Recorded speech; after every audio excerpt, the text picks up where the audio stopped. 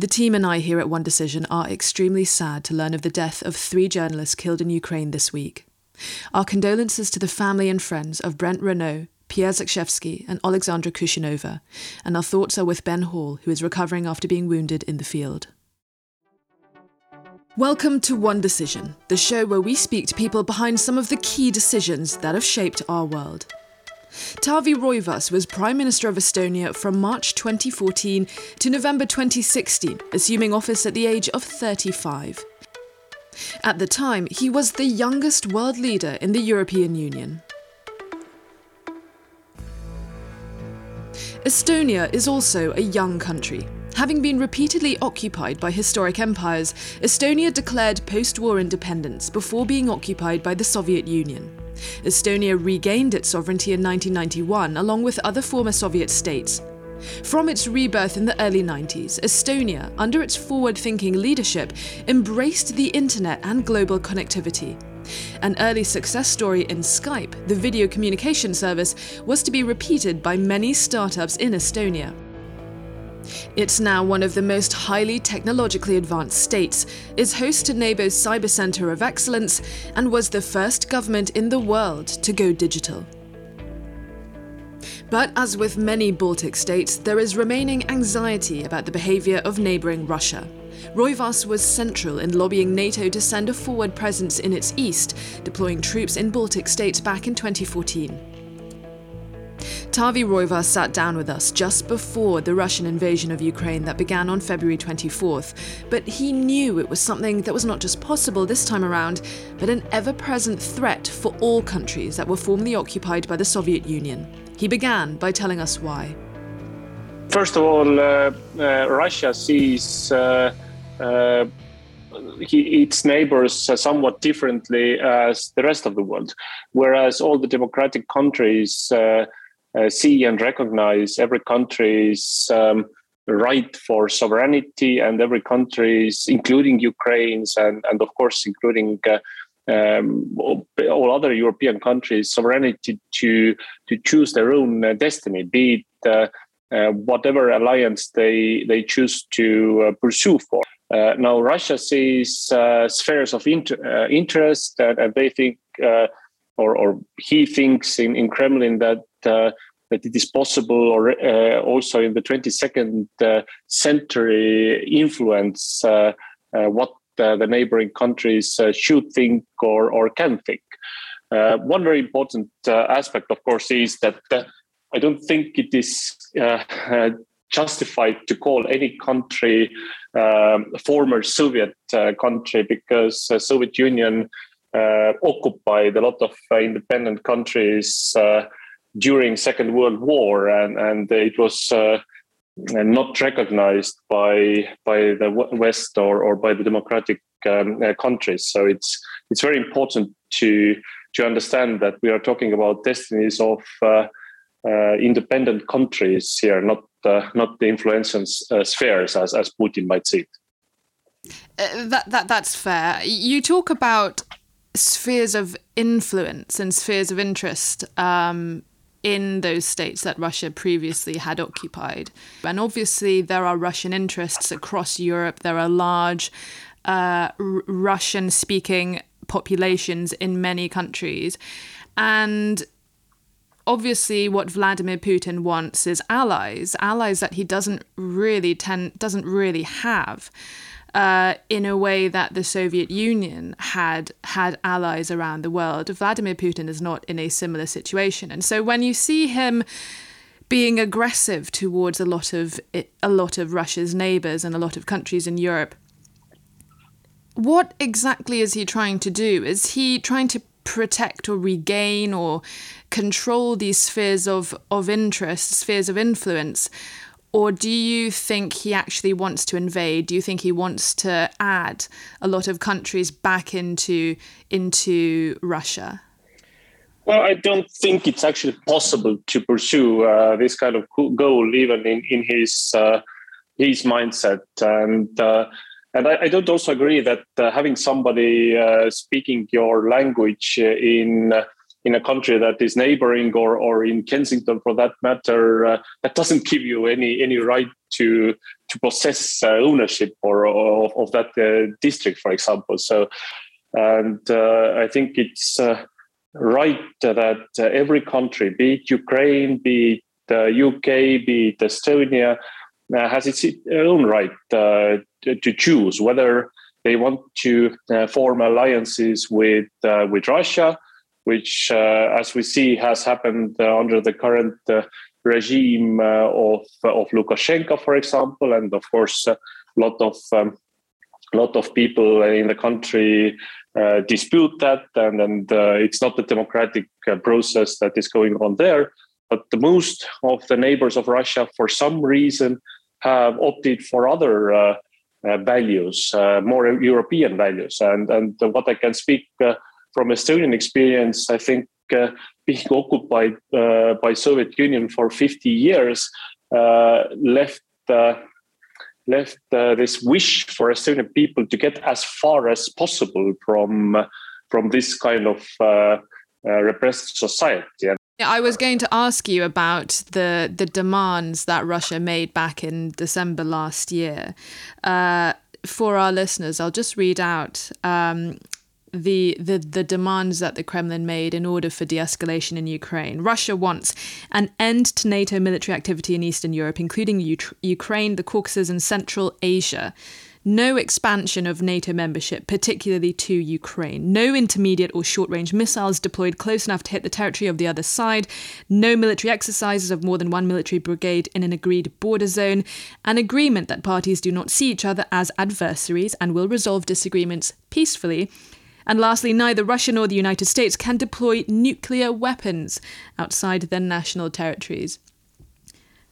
Quite a long list of demands. What do you make of that? Yes, and at the same time, we know that there are many European and NATO capitals that are in the range of Russian missiles. So, are they willing to take their missiles further away from their borders? Well, I kind of doubt that, but let's keep in mind that... I mean, is this a serious list to you? Do you think this is a serious list from Vladimir Putin? Most of it, I mean, it could be serious if we would think, as he thinks, that there should be like Molotov-Ribbentrop secret pacts also in the year 2022. But of course, we don't think like that. We don't think that we can or should decide over Ukrainian head whether they could someday want or pursue for NATO membership. This is not something we should like forbid them as an option in the future. Even more absurd is to tell that NATO should not have weapons on its own territories. Estonia is NATO territory. Denmark is NATO territory. Norwegia is NATO territory. So saying that we should not have any weapons or whatever kind of weapons in these territories would mean that, okay, but then Russia should not have any long-range missiles in Kaliningrad, near St. Petersburg, because they are all in the range of European countries or European capitals. So, and we know for sure that this is not something that Russia would be ready to consider, at least in the foreseeable future. And if we remember what happened in 2014, it was not, at least according to Russian government TV or national TV, it was not Russia who was attacking Ukraine. It was the Americans who were involved in their opinion. So I mean, it's they can still pose ridiculous claims that come out of the blue. That was the point why I said that. Now, what are the goals of Putin? Well, at least what I see is that often his measures or his moves are counterproductive. Obviously, currently, many European countries have started thinking about energy security. Many of European countries have seen on their own territory hybrid tools being used. And I'm not sure if it has been helping Putin's goals. I think most probably these things have been counterproductive. And we have seen a lot of lot of European projects that are actually reducing the dependence on Russian resources, including my own country. We built a few years back interconnector of gas to Finland, and it's not possible to de-link either Estonia or Finland separately from gas supplies. So we have achieved much more independence because of that, and this is something I wish other countries would do as well. Right, you mentioned 2014, and I would like to revisit the situation in Ukraine in 2014, because that was the year that you became Prime Minister of Estonia in March 2014, I believe. And so there was quite a lot going on at that time. I mean, we had the Euromaidan protests starting in late 2013, and the month before you became Prime Minister, that was when we saw those huge clashes in Kiev. We had those incredibly dramatic events where President Yanukovych fled the capital, and you had protesters storming and occupying government buildings. You had Yulia Tymoshenko released from jail. And then you had the start of those little green men popping up in Crimea and Simferopol, taking control of Crimea. So I just want to go back to your first days in office, because it must have been a storm for you to come in. Well, I do remember exactly what I felt when it happened. We had still the coalition negotiations, and the chairman of the coalition partner, Social Democrats, he was about to become the Minister of Defense, and I was about to become the Prime Minister. And I remember our delegations debating heavily on the final issues that had nothing to do with the security or defense issues. They were just like ordinary coalition negotiations ongoing. And we both looked at my colleague's iPad, what was happening in the international news. And of course, that basically held a strong change for our agenda. We didn't plan for getting national defense and security issues as the top of my first government that worked until the March of 2015. But because of the international situation, this was exactly what happened. And of course, we worked together with EU and NATO to increase the presence of NATO allies in our region. That was actually among the very first tasks my government took upon ourselves. My first visit as Prime Minister was not to Latvia or Finland. That is the usual way to do, or usual way that the Estonian presidents and prime ministers work. But it was to Brussels to meet NATO Secretary General and EU Commission and other EU colleagues. So that was clearly because of the security situation in Europe worsening in March considerably.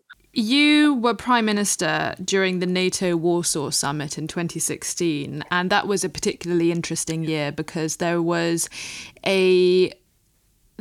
emerging this arc of instability and insecurity across NATO borders. You had the invasion of Crimea back in 2014, and then you also had the rise of ISIS taking swathes of territory in Iraq and Syria, Mosul falling to ISIS in June 2014. You had the Paris attacks in 2015, and you had the EU migrant crisis sweeping across EU borders.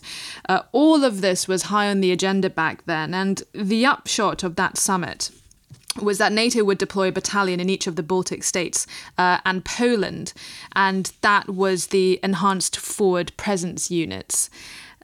However, at the time, Estonia said that this deployment was not sufficient enough to protect indefinitely against Russian aggression. So back in 2016, at that last NATO summit, what was the atmosphere like? How highly charged was it? How much did you feel there was possibly an imminent threat of escalation and national security? Well, I think it was not as tense as it was in 2014. In 2014, it took some discussions among the NATO leaders whether sending troops is the right answer or are there alternatives. In 2016, it was crystal clear to all of NATO leaders that we should have a permanent presence of Allied troops in the Baltic countries and in Poland. To send a clear message, and of course, but you did have in 2016. You had Petro Poroshenko was warning of an imminent Russian invasion into Ukraine. Well, by 2016, they had already attacked Ukraine. We had seen, and now more also general public has seen footage of weapons and the troops crossing the border, and it's quite clear that a lot of troops used in eastern Ukraine were not there before the conflict emerged. Thus, they had to come across the border. So it's kind of no-brainer in this context. So yes, 2015 and 16 remained tense in Ukrainian context. But as said, European response or NATO response regarding presence in Baltic countries and Poland was something that was to be expected, I would say, and there was no real debate about it. And also, actually, one thing that should be also remembered from that particular Warsaw summit is that NATO started is a wrong word, but NATO decided that cyber is a separate domain and gave cyber defense a lot of more priority. And this is also something that it is quite much more probable to be used in NATO or EU countries as a tool or as a weapon. So this is something it is also very acute to prepare for and to take cyber threats very seriously. Well, I mean, that brings me on very nicely to one aspect of Estonia I did want to talk to you about, which is Estonia's cyber capabilities and its very, very sort of high-tech approach, not just to security, but governments and all aspects of public life. To cybersecurity first, there was an interesting study a couple of years ago by the Harvard Kennedy School's Belfer Center, and they did this study into Russian disinformation in efforts in the Baltics. And they found that Russia primarily interferes in the democratic processes of Baltic states, such as Estonia, using information means or sort of disinformation influence campaigns.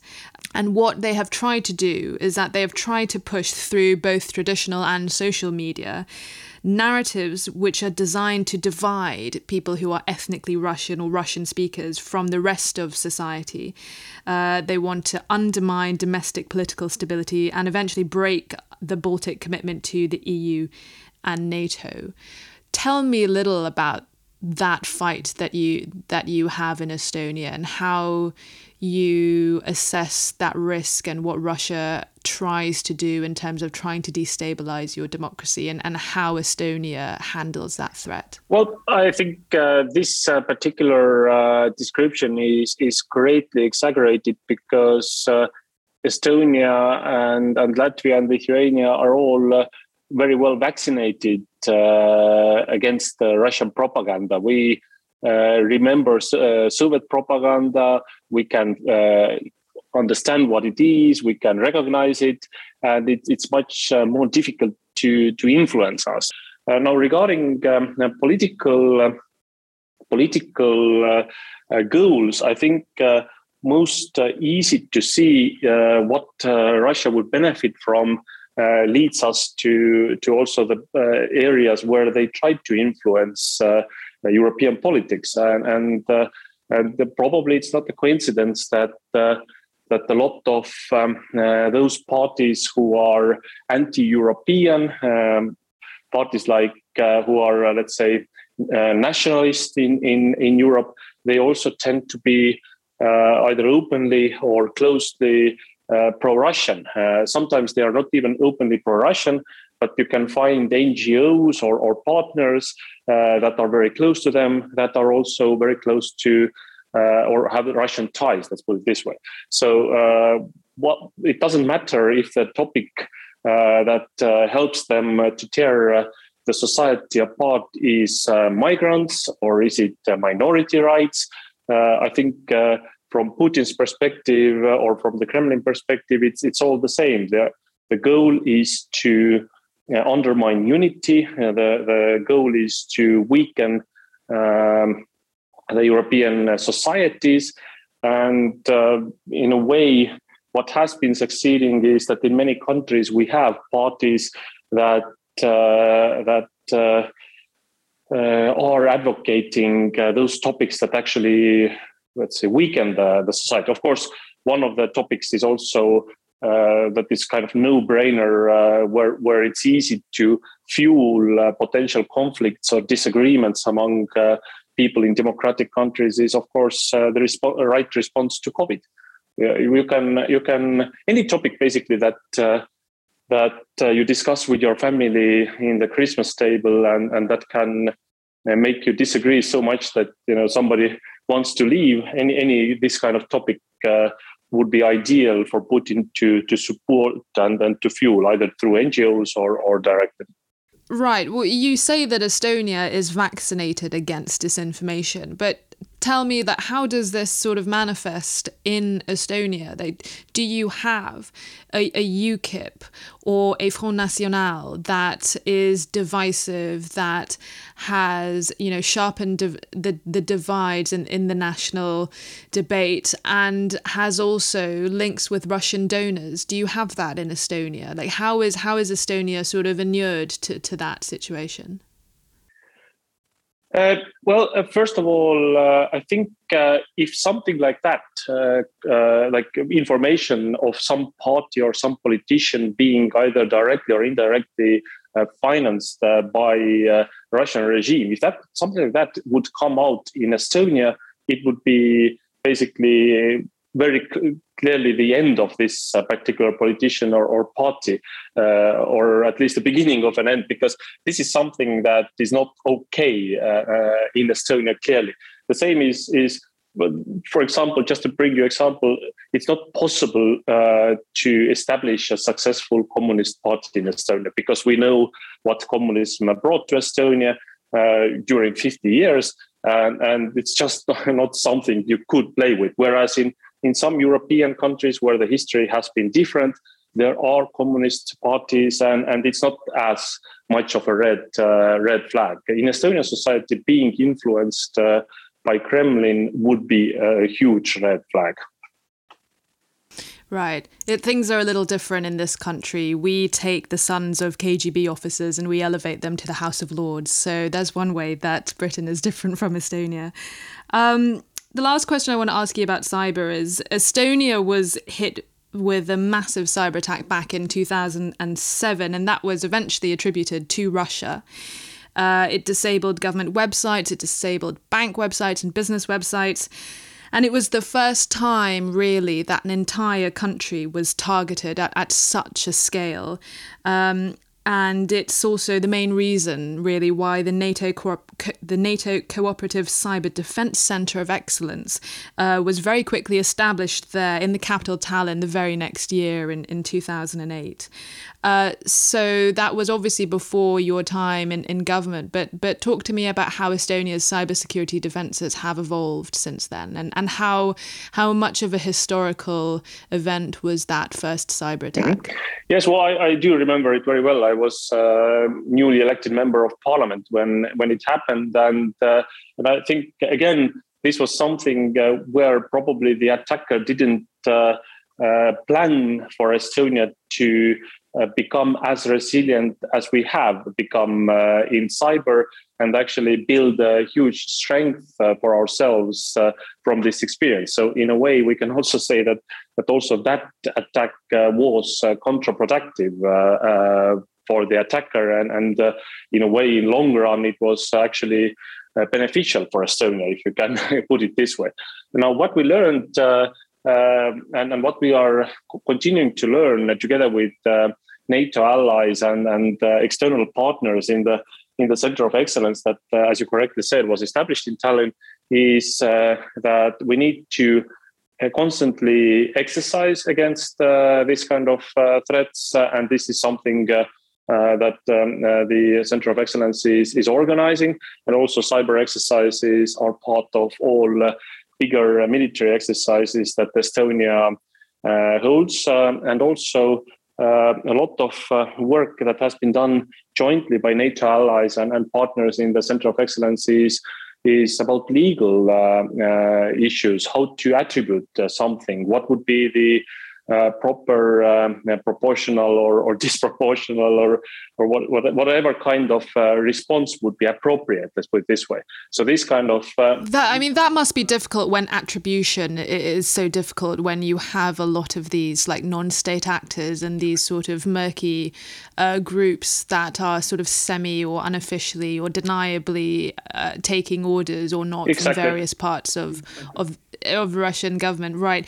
Can you tell me what are cyber exercises? What do they entail exactly? Well, there are different cyber exercises, but one way of doing it is having a cyber range where you mimic either information systems or you build in a closed circuit similar systems that, for example, your banks or even electricity stations or whatever critical infrastructure might have, you build a replica of these in a closed environment, and then you have one team attacking them and one team defending them. Or, of course, for that matter, you can have several teams on either side. So that would be one possible way of doing that. Estonia has different ranges, both in the public sector and also some Estonian IT companies have also private cyber ranges, so that these kind of exercises are not only easy to organize, but also they are quite easy to follow. I have been following several cyber exercises, and it's really good if you can see what is happening. You can understand also what kind of threats you need to take into consideration when you build your own critical ICT system. That's so fascinating. Cyber ranges, like cyber shooting ranges. Because I was going to ask if any of those exercises were offensive as well as defensive, and that sounds like you do sort of simulate attacks, and that I find that fascinating. Do you hire like former hackers? Do you have like a school of hackers, or like how does that work? This school of witchcraft and hackers we don't really have, but of course our universities do have ICT faculties, and actually Estonian armed forces. If we talk about military, they are we have a reserve army, so a lot of Estonian armed forces are actually civilists who have received military training, and similarly to other troops, also we have a cyber defense league, which consists of people who in their everyday life they work for banks or ICT companies or some of the many tech companies that have emerged from Estonia or who have built their R&D centers in Estonia. So we are using all resources we have, and this is the only way to do it in order to allocate the best expertise also for cyber defense.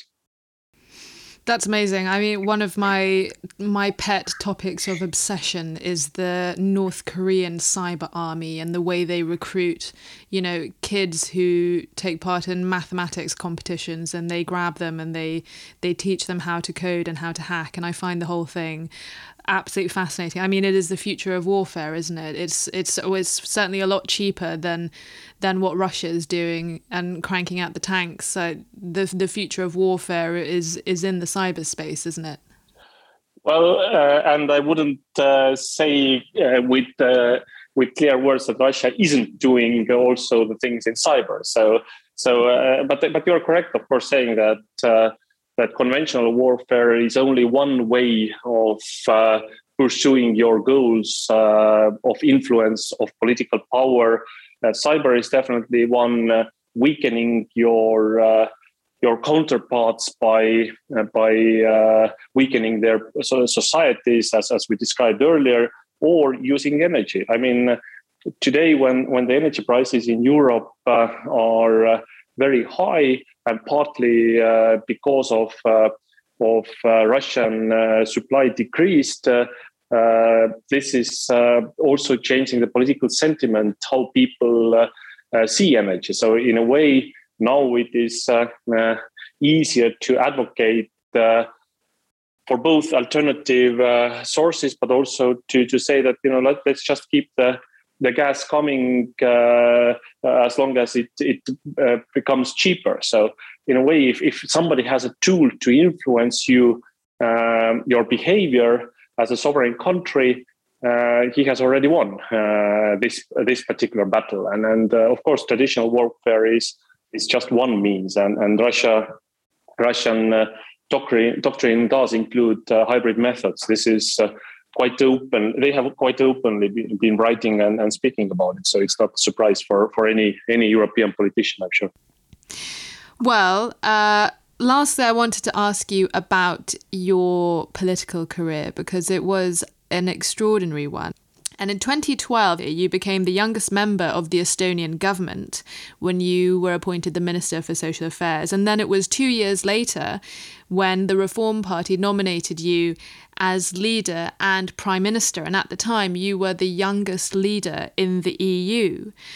So I wanted to ask, after exploding onto the global stage, breaking that ceiling of being Europe's youngest leader, what was that like for you? What was the pressure, and how did your fellow European leaders treat you when you entered the world stage? Did they treat you as an equal, or was there a little bit of, you're a bit younger than us, you still have a lot to learn? Or were there any dinosaurs saying that you were too young for the job?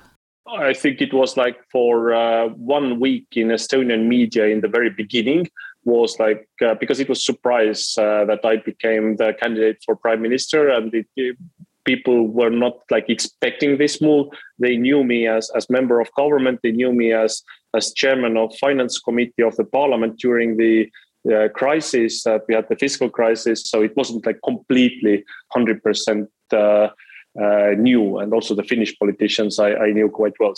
So being the youngest was nothing negative. The only negative thing was that when I ended my 3 years as prime minister, I was 37. So I still needed new challenges. Do you feel a twinge of regret that your premiership only lasted for 3 years? Were you happy with your term? If you had stayed in power longer, what would have been the top of your list for what you wanted to achieve for Estonia? Now, regarding whether if I could have chosen to be a year or two more in office, of course I would have.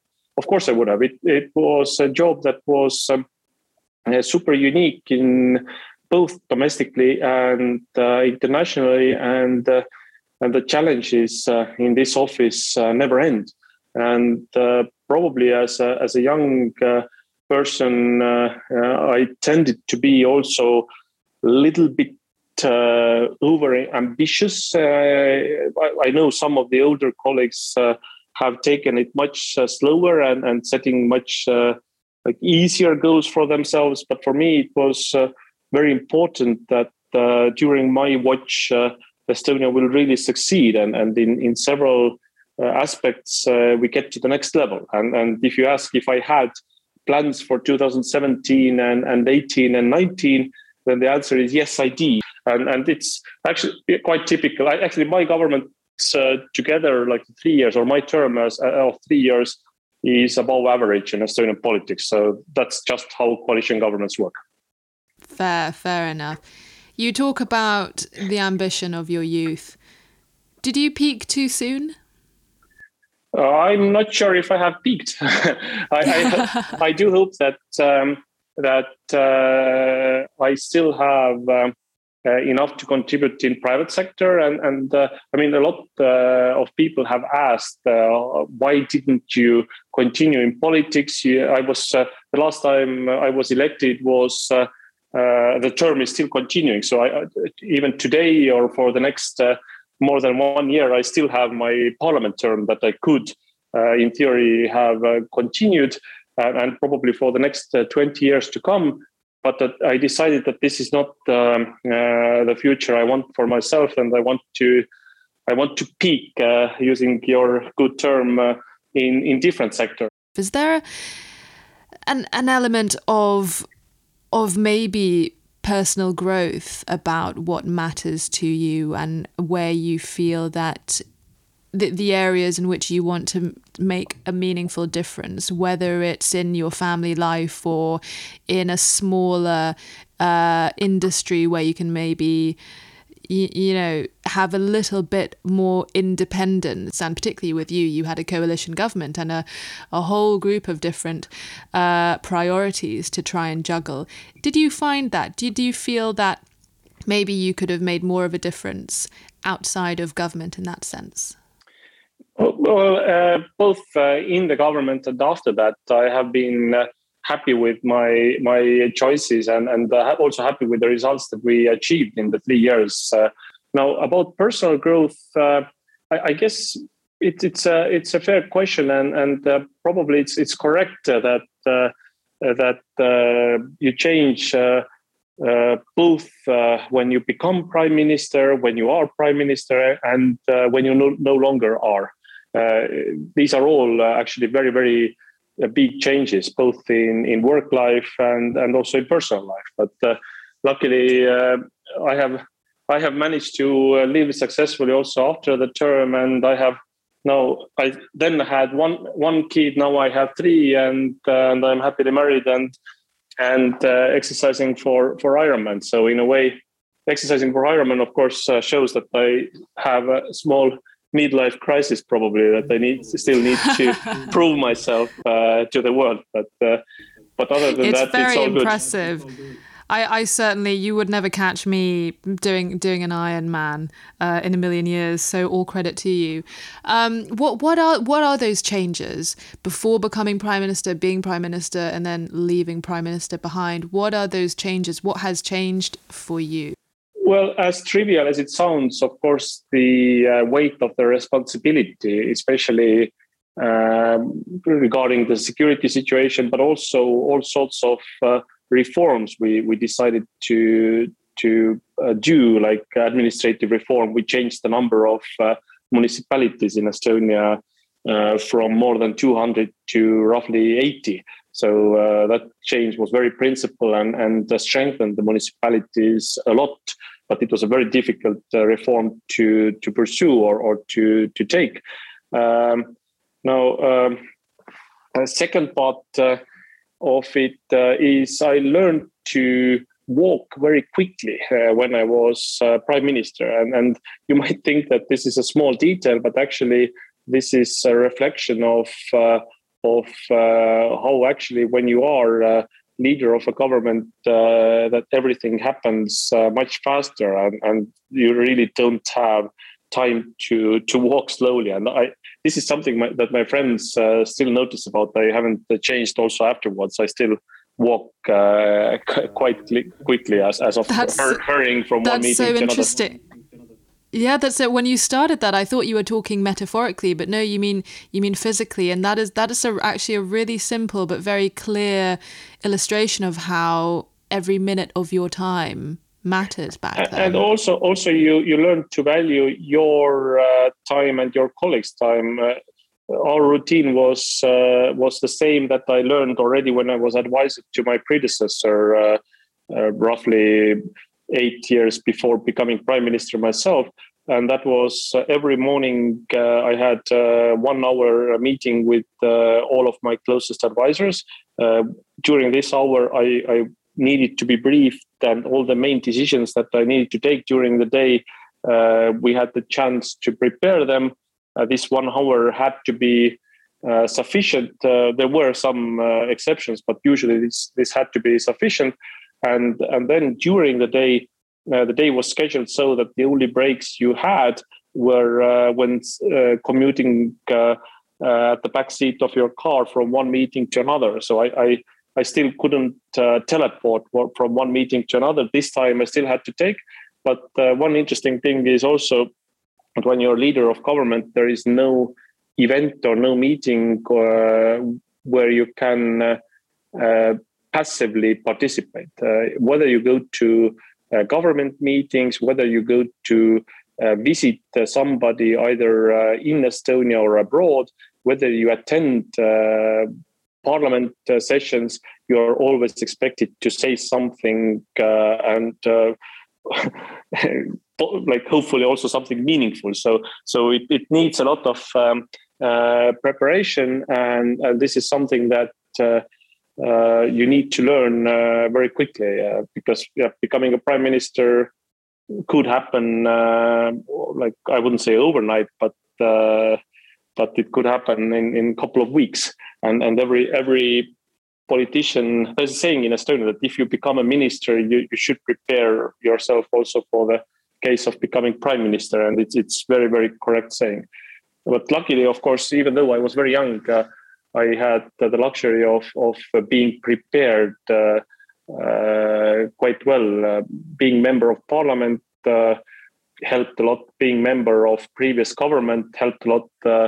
Advising previous prime minister and other ministers, this all contributed to the fact that when I became actually the prime minister, the job was much more familiar to me than many of my colleagues who had never been, for example, in a public office outside of the parliament, or who had not held an executive position before. As Russia ramps up its incursion into Ukraine, even getting just over a dozen miles from the border with Poland, and therefore NATO, the Baltic states and their security is becoming an ever-increasing geopolitical priority for the Western alliance. Sir Richard Dearlove, reflecting on what Taavi Rõivas had to say, has this analysis to share. Well, I think what you have to remember, I mean, Estonia has turned very rapidly into a very sophisticated independent entity. And of course, it only turned independent in 91, I think. I should say it regained its independence because technically it actually never lost it. And in a way, I would describe Estonia as a mini state because it's tiny. It's only got a population of 1.3 million. But on the other hand, it is a fully fledged NATO member country, and it's also a very enthusiastic NATO member, and despite its smallness, a significant contributor to the whole NATO alliance. I think that obviously Ukraine's situation must make the Estonians pretty nervous and pretty concerned. But on the other hand, I think that they make a clear distinction between themselves, who always had a more distant relationship with Moscow, and the Ukrainians, whose relationship with Moscow historically is quite different. And of course, Ukraine is not a NATO member country. So the parallels are there, but one has to be quite cautious about how detailed you're going to make the comparison between these two countries. But, I mean, Ukraine was fundamentally part of the Soviet Union right from the time of the Russian Revolution. And of course, that's because it was considered so closely attached to Russia historically, going right back to the 12th, 13th centuries. I mean, the Baltic republics have had a very difficult and stormy and violated sort of history in terms of their identity and their independence. And, you know, they've either been dominated ethnically by the Germans or by the Russians. And, you know, they've struggled to retain their identity, but they've always been very much more distinct as former Baltic republics. And bear in mind, after World War I, they actually technically maintained their identity and independence by having representational government outside their own countries. And in fact, I don't think we ever abandoned. I mean, for example, the UK and the United States never abandoned the principle of recognizing the independence of those Baltic republics. So when they separated from the Soviet Union after the end of the Cold War, I mean, you know, their identity in a way as separate countries was already ready-made. And I mean, Estonia in particular, it's not Russian at all. I mean, it's Finno-Ugric, so it's ethnically connected to Finland, and it was aggressively settled during Soviet times by the Russians to try, as it were, to dilute the ethnic Estonian population. So, I mean, its history is so different from that of Ukraine. I mean, in a way, I think one could say at the end of the Cold War, I was surprised, and I mean, I think many were surprised that the Russians accepted that the Baltic republics would become part of NATO.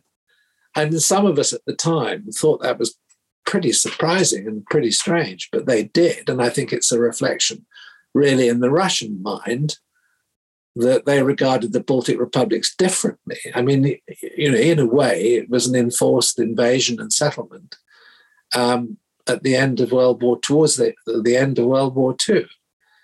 And, you know, initially when Russia invaded the Baltic republics, they saw them as a sort of savior from Nazism. But of course, that didn't last very long when they, you know, discovered that they were going to be integrated into the Soviet Union, which is effectively what happened. Yeah, I mean, he said in his interview, didn't he, that, you know, it's just not possible to establish a successful communist party in Estonia because we know what communism brought to Estonia during the last 50 years. And so therefore, like in Estonia, being seen to be influenced by the Kremlin is a huge red flag, and Russian ideology just doesn't sway in Estonia.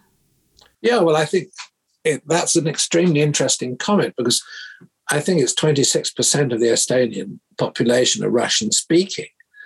And, you know, Moscow would consider, you know, it has some sort of, let's say, claim or at least interest in that 25% of the population. But in practice, I think what's happened is that 25% isn't an identifiable grouping. You know, they've, as it were, absorbed more of the Estonian identity.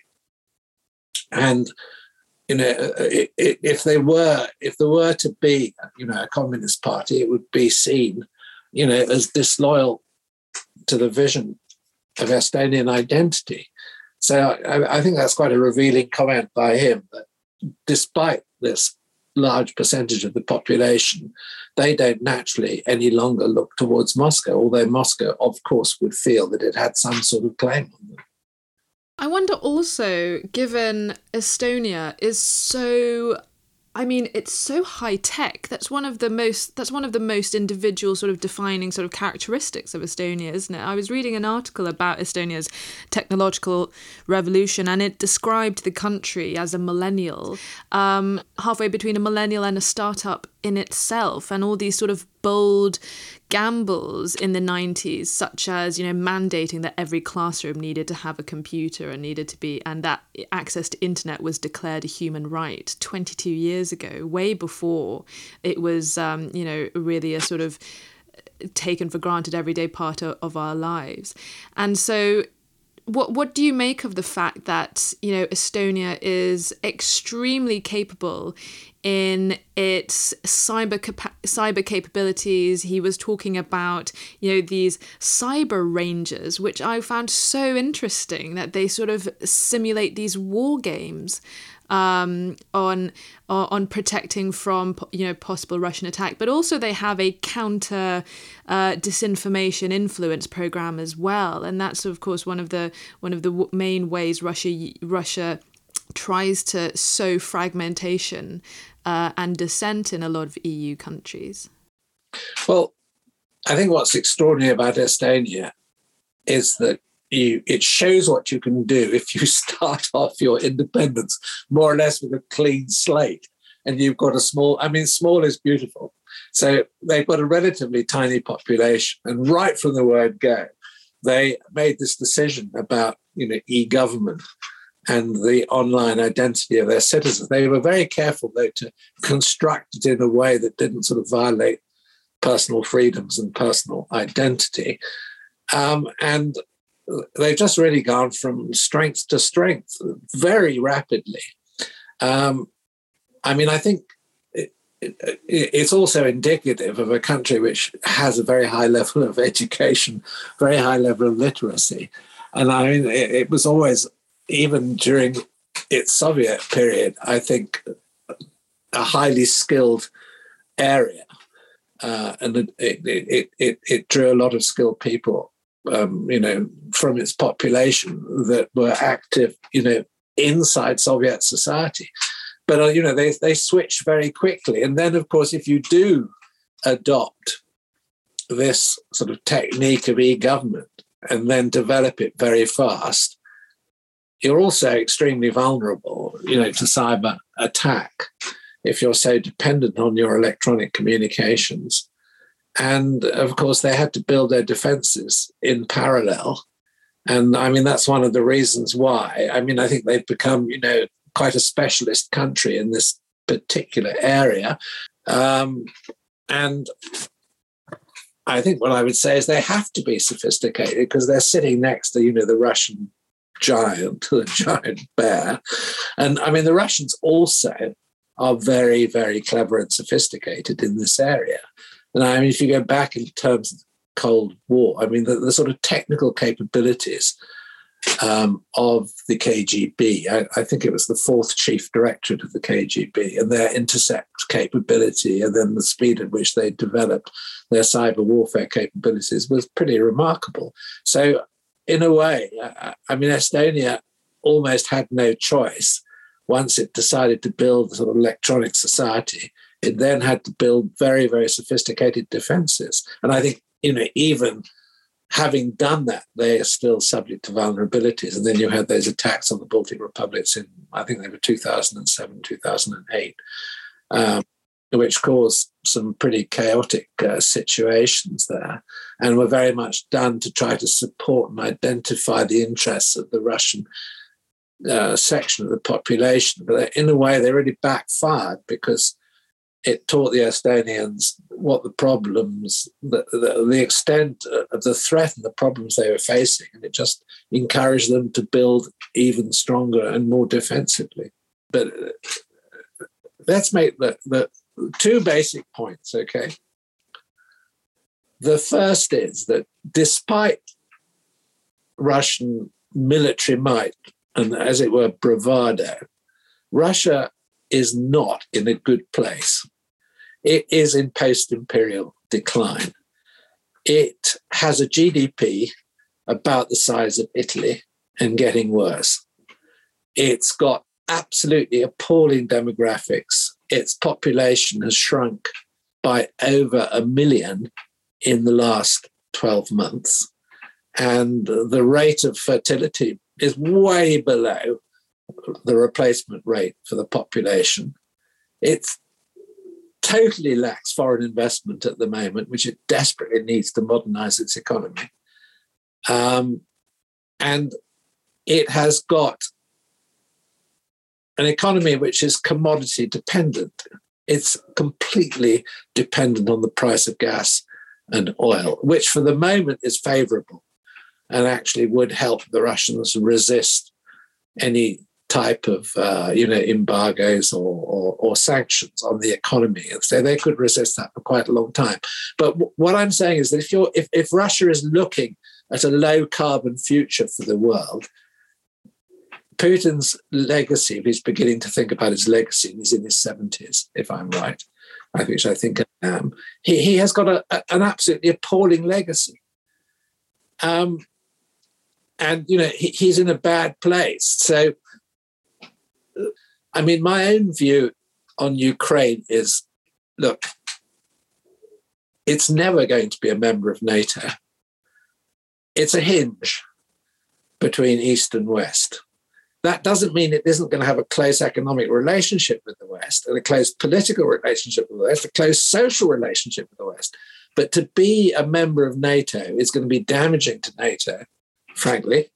And it's certainly going to, as it were, increase Russia's post-imperial anxieties. And I think what Putin is looking for is a negotiation which,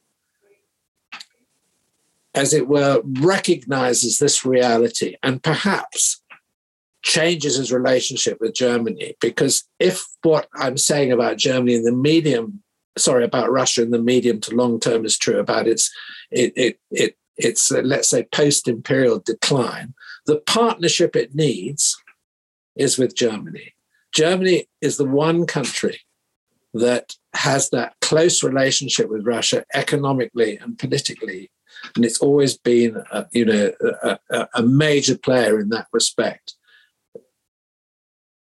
I think, and Germany is sort of there poised, and it can, as it were, help Russia solve a lot of its problems. And the only other country which can do this is the Chinese. Do we really want to drive Russia into the arms of the Chinese and have a Sino-Russian axis? I would much rather see, as it were, a German-Russian axis and a more, as it were, compliant Russia, because we maybe have understood some of their anxieties. And I mean, let's face it, if a hostile military alliance were trying to, as it were, position themselves in an independent Scotland, we wouldn't be too pleased in England about this development. I mean, I'm sorry to make that, it's a rather absurd parallel, but I think it has some validity. And I mean, lots of people have drawn a comparison between what happened in Cuba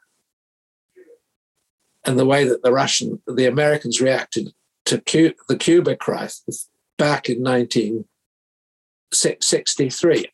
I think we should sit down and talk to the Russians, and because I think we should take their post-imperial angst seriously. And I think we should try to sit down and find out what the solution could be. And I think that we should establish some sort of security conference with a permanent sort of Sherpa group that should try to, as it were, probe these Russian anxieties and find a solution to them. But doesn't Putin need something concrete in order to action a climb down? And the thing is, NATO could never say to Russia, okay, we promise never to admit Ukraine. Ukraine could never make that promise either. So how do we end the standoff? Well, it's a good question. I think we probably have to do it through negotiation. I mean, NATO is a defensive alliance. It's not an aggressive alliance. But on the other hand, clearly seen from the Russian point of view, that they have security worries. I think we have to try to look at the problem partly with Russian eyes. I mean, we don't talk about Russia's problems, but let's face it, Russia is in a mess. And I mean, I think we have to accept that we don't have much alternative at the moment but to engage them in discussion. So, I mean, I think Putin has a window of opportunity. He also has the clock ticking on his legacy. What is the situation for him domestically? Do you think he is in trouble? And why so, given the fact that he and the Kremlin have basically solidified his grip on power so that he basically is in the middle of a never-ending term? What is it that he's afraid of? Well, I think there is clearly significant opposition, although it's very effectively suppressed. We all know about Navalny and the sort of support that Navalny could attract. I think it's very much probably amongst the sort of Russian intelligentsia. But I think his situation politically probably is more fragile than it appears to us in the West. And he appears strong because, they've got such a strong grip on the media. They've got such a strong, the Siloviki, the power breakers inside the regime or inside the tent, they've been very effective at suppressing opposition. Russia, is an autocracy, and it's, the fairness of its elections have to be questioned. And I think that, as I've tried to explain in terms of Russia's decline, Putin maybe is running out of time. His legacy could look awful. So in a way, maybe it's an exaggeration to say last throw of the dice, but I think this is an agenda which is designed, to portray him as a tough Russian leader, and the Russians have always liked strong, prominent leaders who's doling it out to the West. And, we're going to get our own way, particularly in, reasserting our influence in areas where Russia has historically been the dominant power. Look, Russia, historically, since the time of Peter the Great, has set out to weaken all the nations on its immediate borders and, as it were, to undermine them and to make sure that they did not present any sort of major threat to Russia. And so sort of historically, it's a theme that goes through Russian history. And Putin is acting in character. And, why has he picked this moment? Well, possibly because he realizes his own vulnerabilities, but also he could, as it were, or we could argue that the West is in a certain state of disarray. We've got a weak American president, I think. People would say that Biden is not a force to be reckoned with in the way that other American presidents may have been. The EU is divided. You've got political change in Germany. You've got a presidential election coming up in France, which the outcome of which is clearly uncertain. You've got political instability in Italy. If you look around, things, you can see why the Russians might think, great, this is a moment when we can make our move.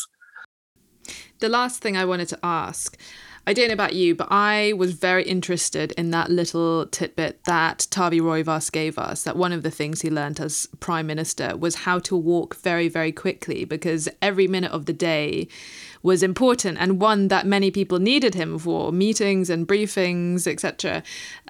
You can't dawdle when you're Prime Minister. So I wanted to ask you, Richard, when you were head of MI6, presumably you also had quite a lot of your plate on work days. Did you dawdle, or do you have quite a quick trot? I have a pretty quick trot, and I never dawdled. And you really don't escape, It's like being permanently tagged, even when you go home. You're sort of sitting there thinking, is the phone going to ring this evening? No, particularly in a crisis, or even when work is going on relatively normally. It's a very intensive experience to be in that type of position. It's very exciting. But on the other hand, it's tough.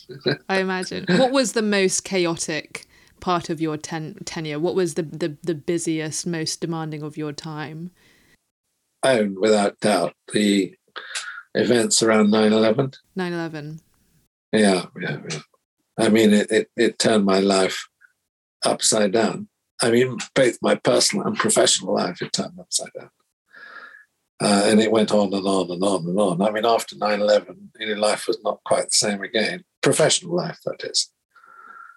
And of course, it led on to the invasion of Afghanistan and then war in Iraq and it was a very tough and difficult period. A podcast for another day. I'm not sure I can do that one. Thanks for joining us here on One Decision. Let us know your thoughts. What are the key decisions where you are that have shaped your world? Get in touch. You can find us on Twitter at One Decision Pod and Facebook at One Decision Podcast. Don't forget to subscribe so you never miss an episode.